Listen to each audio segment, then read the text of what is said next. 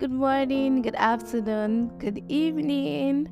Welcome to another episode of the Light Podcast. Thank you for clicking the link to join in. Thank you for keeping up with this episode. I am sure that the work that God wants to do in our lives this season will be perfected in the name of Jesus. So on this season of the Light Podcast, we are reading the New Testament together. And if you are clicking on the link for the first time, you might want to maybe start from the trailer or from the first episode of this season, because we've actually gone quite far.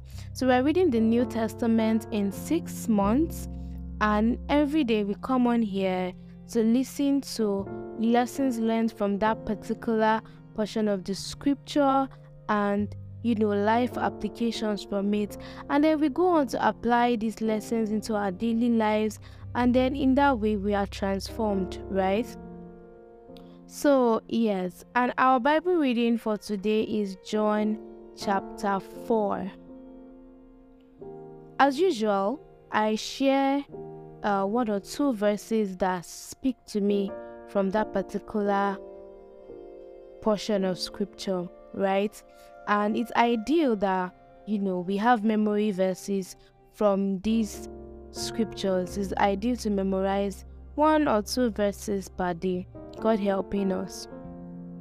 So I was able to 2 verses were very amazing and too deep to just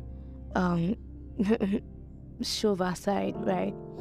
And the first one is John chapter 4 verse 34, and it reads, "My food," this is Jesus speaking, "my food is to do the will of him who sent me and to finish his work." What? Is that your food? Like, this is so, God, I don't know. Jesus was just this kind of person that I'm not sure we can see his type in, this. Of course, who can measure up to God, right? But then, I wonder how his disciples would have felt when he said this, "My food is to do the will of God who sent me and to finish his work." Amazing, amazing. What do you eat? Is it the will of God? Are you looking to finish his work? It just shows priority, right? It shows priority. Like, where do you put God on your priority scale? Where? That's a food for thought. Then John chapter 4 verse 24, "God is spirit, and those who worship him must worship in spirit and in truth." So true worship is in spirit and in truth. I'll go on to the lessons for the day. And this chapter, it shows again and again how Jesus spoke from a place of identity. Like, Jesus was too conscious of his identity. It's something he held on to. And I think it's one thing that the devil has deceived us in this generation, in this our time. We hardly know who we are.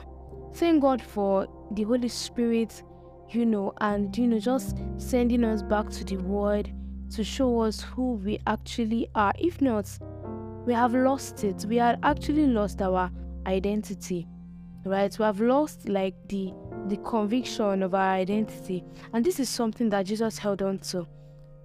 He was very convicted of his identity. He never for once think twice about who he was. Like, this conviction enabled him to stand rightly in his authority and position to cast out demons. Like, he was very conscious of it every minute, every second. He didn't lose this sight. He was always ready to clear people's doubts and affirm their thoughts. Like, if you are thinking right about him, like if you are thinking that he's the Son of God, it will say, yes, I'm the Son of God. But if you are thinking that, who is this person? He will set you straight. You'll be like, no, this is who I am. This is who I am, right? Then another thing that I learned is the story of the Samaritan woman. We see the power of one person, and one right person. That one is like a deeper study, but we see the power of one right person. And it seems as though Jesus like targeted her. Like it was very strategic. Yes, it was very strategic.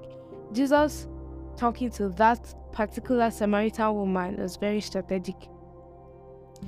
Through that Samaritan woman, Jesus was able to reach the whole city.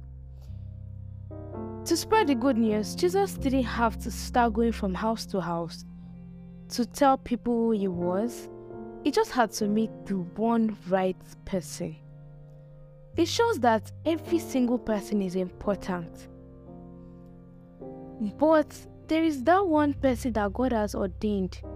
But for you, like, there could be multiple people in different aspects of lives and scenarios.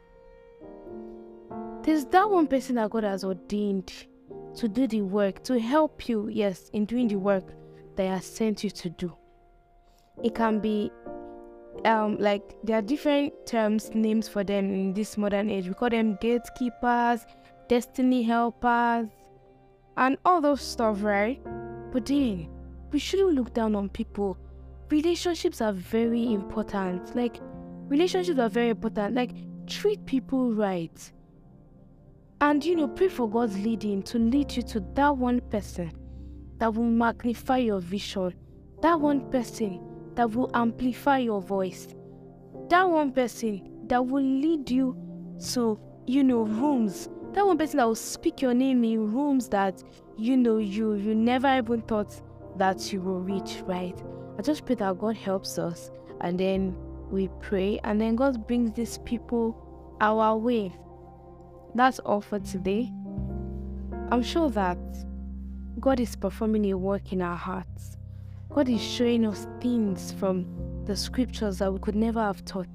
Yes, we might have been familiar with the gospel, but this is just a life application manual, right?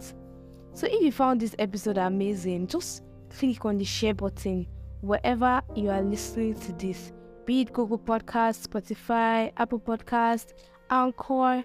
Please share, right? Let everybody hear the good news. Our Bible reading for tomorrow is Mark chapter 2, and I can't wait to share with you again tomorrow. It is ideal that you read the portion of the scripture before heading over to listen to the podcast episode. And yes, there is a question button for you to also share what you learned from the portion of scripture for the day. I pray God blesses you. Have a wonderful day. Bye.